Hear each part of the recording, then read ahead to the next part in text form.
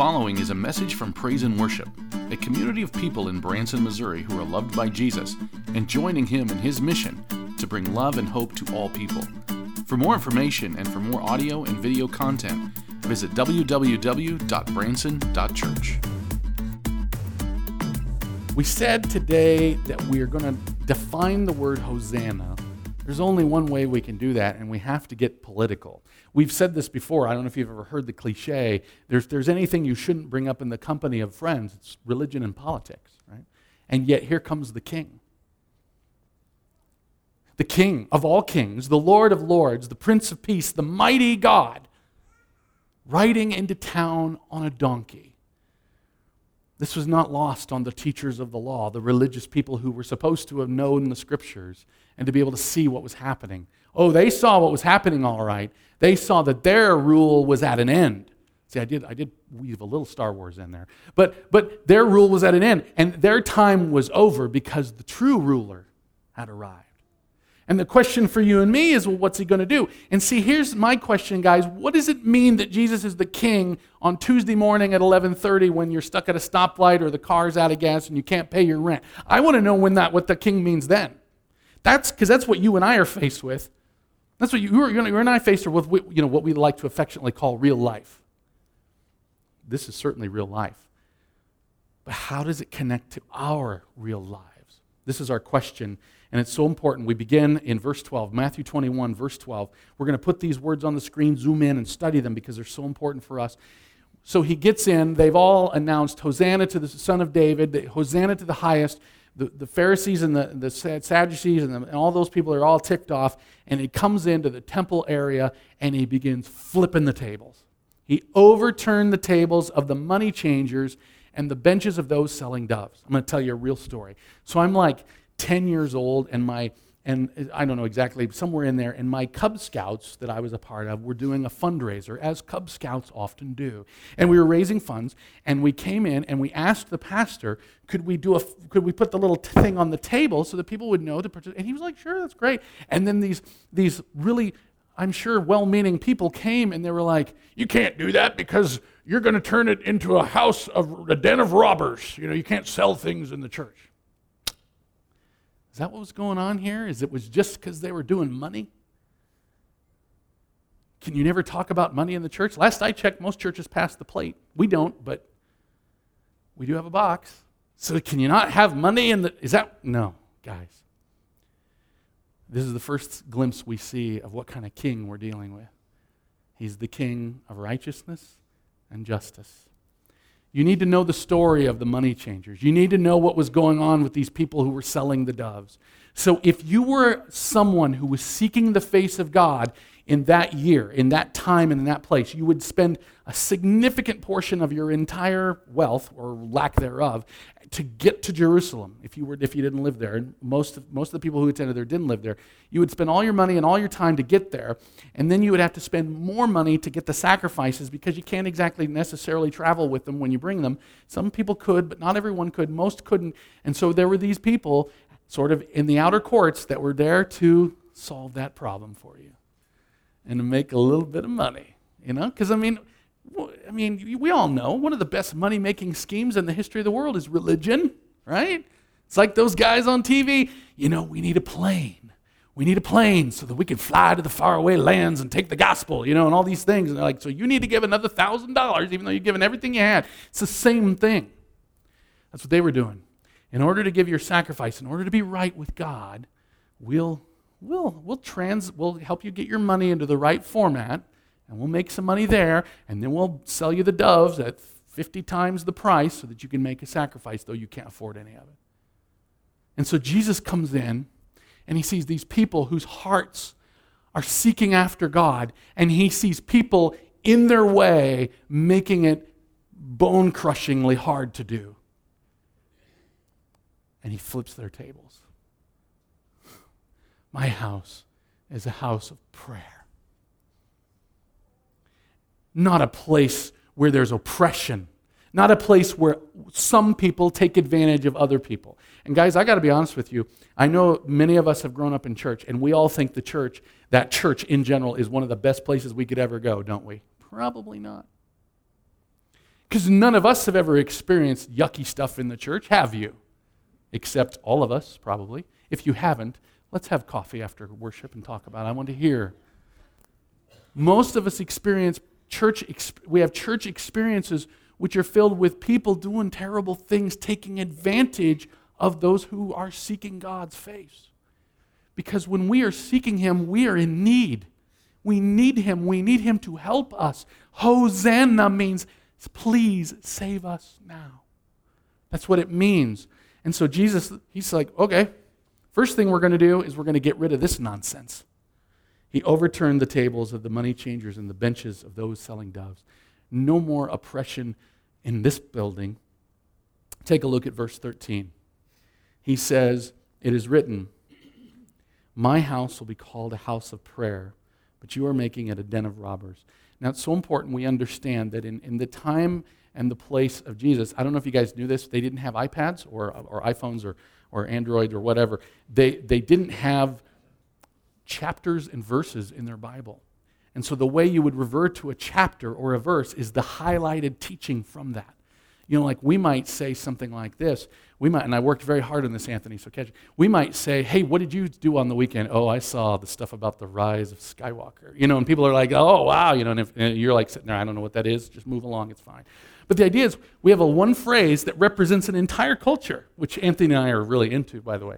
And so whatever that might be for you, you might be able to say, well, what'd you do this weekend? Oh, I was tying flies. You didn't just mean you were sitting there. You're talking about the whole enterprise of fly fishing and what that might look like. You know, during certain times of the year, you're like, oh, I was in the dugout. You know, see what I'm saying? I'm just giving you one little phrases, but it represents so much more. That's exactly what's going on here. Jesus is saying, in a language we might use, He's saying, I'll tell you what my house is. My house is Isaiah 56, but you've made it Jeremiah chapter 7. Whoa, what's Jeremiah chapter 7? I'm glad you asked. Let's take a look. Well, we're going to first of all look at Isaiah 56 because we read that, but I want to make sure we're all on board with it. Isaiah 56, he's quoting this and he says, and I'm summarizing the previous verses in those brackets, outsiders, those foreigners, those people who didn't belong here, they will be accepted at my altar, says the Lord. For my house will be called a house of prayer. For who? That's very implicit in Jesus' language. He is including that here for us to consider. Everyone is welcome. Have you ever been to a church where they said that, but you didn't really feel it? What if I told you when I went to seminary, the first time I went to chapel, I didn't feel very welcome there? Because everyone was we would call high church, right? And this is where you know how to do all the little things, and you have the super secret handshakes, and well, maybe not handshakes, but that's how it felt to me.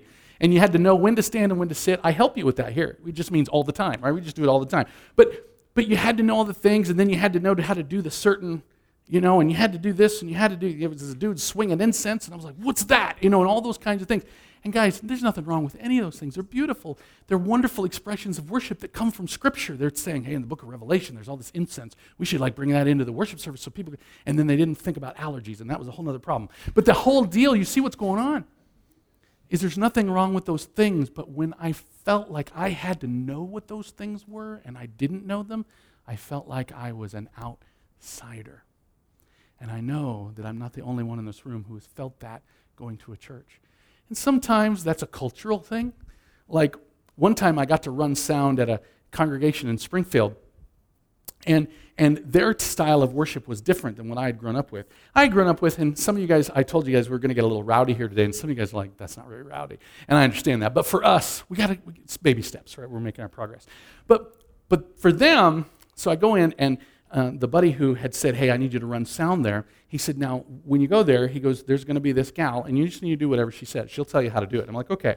So I get there, and, you know, I'd been trained on this equipment, and I knew what the speakers could handle, and everything was going on. And so I put the sound at maximum of what the equipment can handle. And she came back, and she said, honey, you need to understand something. That's not loud enough. And I said, but if I run it a little bit harder, if I run the sound hotter, it might blow the speakers. And she just put her hand on mine, which was on the mains, and just shoved it as far as it would go. It was a different culture than but I was still welcome. And she went out of her way to make sure that I knew that. You see, you can go into a place where they worship different than you do, but they've got their hands like this versus like this. And that is what is going on when we talk about a house of prayer. Because what's interesting is that house, if we're supposed to focus on the building, and here at Praise and Worship, that's a topic of discussion, but if we're supposed to focus on the building, then we miss the point because that house is gone. It's been torn as Jesus predicted it would be. Not one stone will be left upon the other. Because he is the temple, and now we dwell in him, and we are the house of prayer. Imagine a house that gathers in one place and then scatters all over the place, taking that power of his power in our bodies, all the places we could go. Take a look at Jeremiah 7, verses 6 to 11. This isn't going to be a political statement at all, right? Do not oppress the immigrant, the orphan, or the widow, trusting in deceptive words, making this a den of robbers. And we summarized it because he kind of says it over and over again, which wouldn't fit on one screen. But you see what's going on. See, and it gets hard, it gets tricky. Because you're like, but if all the immigrants come in, they'll take all our jobs and they'll ruin the country and everything. So let's build walls and make the other people pay for it and do all those kinds of things. Or maybe you're of the opinion, no, we should let them all come in. And then your neighbor's like, but we shouldn't. And then what happens is we listen to cable news instead of Jesus, instead of the Lord God Almighty, who says, let me tell you how to handle immigrants.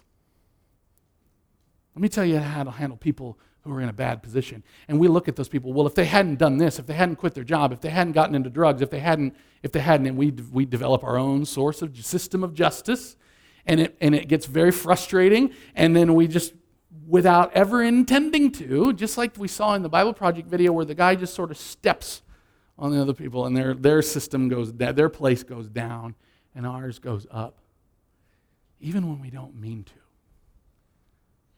Do not oppress these people. Whose people are they? My house will be a house of prayer for only the good people? Oh, that's not what it says. All the people, all the nations. And you got to understand, when they say all the nations, in Isaiah 56, that's all the goyim, and among the Pharisees and the Sadducees, goyim, you got to say goyim, it's like those guys, right? And Jesus is like, no, that's who's here. Because you want to know something, guys, and I know some of you guys might be, have Abraham as one of your descendants, but most of us probably don't. And even if you did, it doesn't matter, because when we talk about the nations, we're talking about the people in this room. Yes, the people out there, but all the people. You and I are the ones crying out Hosanna on Tuesday morning when we can't pay the rent. Are we not? You and I are the ones who are crying out Hosanna when we're in a situation where there's a sickness and we don't know what to do. I was crying out Hosanna yesterday because I was thinking, because the devil was in my car and he was saying to me, everything's going to be a mess tomorrow and it won't work.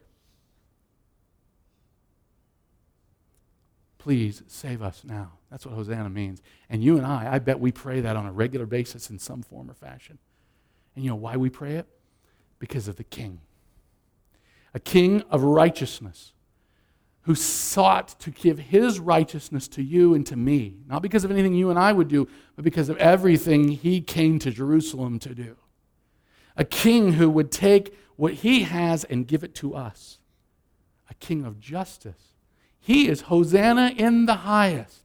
And what did Hosanna in the highest, what did this Lord in the highest do with his high power? He ascended the high throne of the cross. A Roman execution rack. We were talking about that last night at the grind. We think of the cross as this beautiful piece of jewelry, and Barry was kind of helping us, leading us in that. And one of the things he said was so cool is he said, "What would it look like if you had a necklace on it, had an electric chair on it? Would you wear that necklace? Would you wear a necklace with one of those tables where they inject the guys on death row?" And that sound, it just immediately we're all like, "Ooh, that's just why are you bringing this up?" Because the cross was the place they nailed Jesus to. And it was the most humiliating, excruciating, the word excruciating comes from the Greek word cross, form of punishment that there was available at that time. And that is what Jesus did with all of his authority and all of his status. He brought himself down for you and for me. Now look at Matthew 21, verse 14. It's so important. We cry out, "Save us now." It says, "The blind and the lame came to him at the temple and he healed them." Those people were not welcome at the temple. He's like, that's my people. I'm here to help them. And look at what he did. We're going to jump right into verse 15. Because he says, but when the religious leaders, Matthew says, by the power of the Spirit, when the religious leaders saw the wonderful things he did, God is doing wonderful things. Jesus is here. He's doing wonderful things. And they were mad. Of course, were they mad because of the wonderful things he did or because the children were shouting, right? We all get mad when the children shout. I know that. But the thing is it was what they were shouting. They were calling him the Son of David. Oh, the scandal of it all. They were indignant. Matthew 21, verse 16, which also includes Psalm 8, verse 2. They were like, do you hear this? He was like, yep. And I'm interpreting here. Matthew doesn't record that he had a big grin from ear to ear, but I guarantee you he did. I'm just convinced of it, right? He's like, yeah, this is Cheshire cat grin. That's what he had. Haven't you read the Bible, he says to the Bible teachers? Haven't you read the Bible? Psalm 8, where it says, from the lips of children and infants you have ordained praise. You see, here's the thing. Sometimes we feel like we have to defend God, and I understand that. There's a whole discipline of teaching called apologetics, which means to defend our faith. And this is from 1 Peter chapter 3, verse 15. We should be prepared to always give an answer to those who ask us for the hope that we have within us. That's a great thing to do. But we don't have to defend God. We don't have to get on his defense attorney team and say, oh, but God's good, and here's why, and all these things. Sometimes we have to have those conversations, but he'll be all right. Trust me. He's the king. The challenge we have is putting our trust in him. And there's two parts of that we need to think about. He brings up children here. And see, we, as grown-ups, and those children in the room, you guys are the smart ones right now, let's just be clear. The adults, we get really messed up. We get confused. We think we got to figure everything out. We got to have a logic. We got to have our philosophy. We got to have all our ducks in a row, and then we can sort of maybe kind of understand. Jesus over and over again is like, bring the children to me. Because to such belong the kingdom of God. This is what Jesus says. And see, what happens is they were crying out, Hosanna. Save us, King. Save us now. And they didn't know where he was from. They didn't know anything about him. They just believed, right? And that's what I hope that you would do when you hear these words. Jesus came to Jerusalem for you. For you on Tuesday morning at 11:30 when you can't pay the rent. For you on Wednesday afternoon when you and your spouse are at it again and she or he has said that thing that she or he always says and it just gets you. Like they know how to push your buttons because they installed them, right? You know how that works. Or maybe you're trying to cultivate a relationship and you've gone out with this person once or twice and they're just blowing you off. Or maybe you're on social media again, may the Lord have mercy. Or whatever it might be. Do you see what we're doing here? Do you see what we're saying here? Be a little kid at that moment. Be a little kid at that moment and remember this word, Hosanna. Save me now, Lord. Save me now. I got nothing. And then remember this promise. When he rode into Jerusalem, he didn't do it just for the house of the nations. He did it for the house of the nations. All y'all. Oh, I did that. It's supposed to be y'all. I didn't do that right. All y'all. Everyone who calls on the name of the Lord will be saved. Call on his name every day on Tuesday, Wednesday, Thursday. And know that when he did all of these things, he did it for you, he did it for me, he did it for all people. And so that when we feel like we have to step on somebody's neck to get somewhere, just dial that back and say, Hosanna, I'm sorry. Please save me now and help me save that person because that's why he came. He came to set us free so that we might participate with him in his kingdom. And his kingdom has a simple purpose, to make everything right. Once and for all. Can we pray about that? Please pray with me. Father, continue to teach us this word, Hosanna.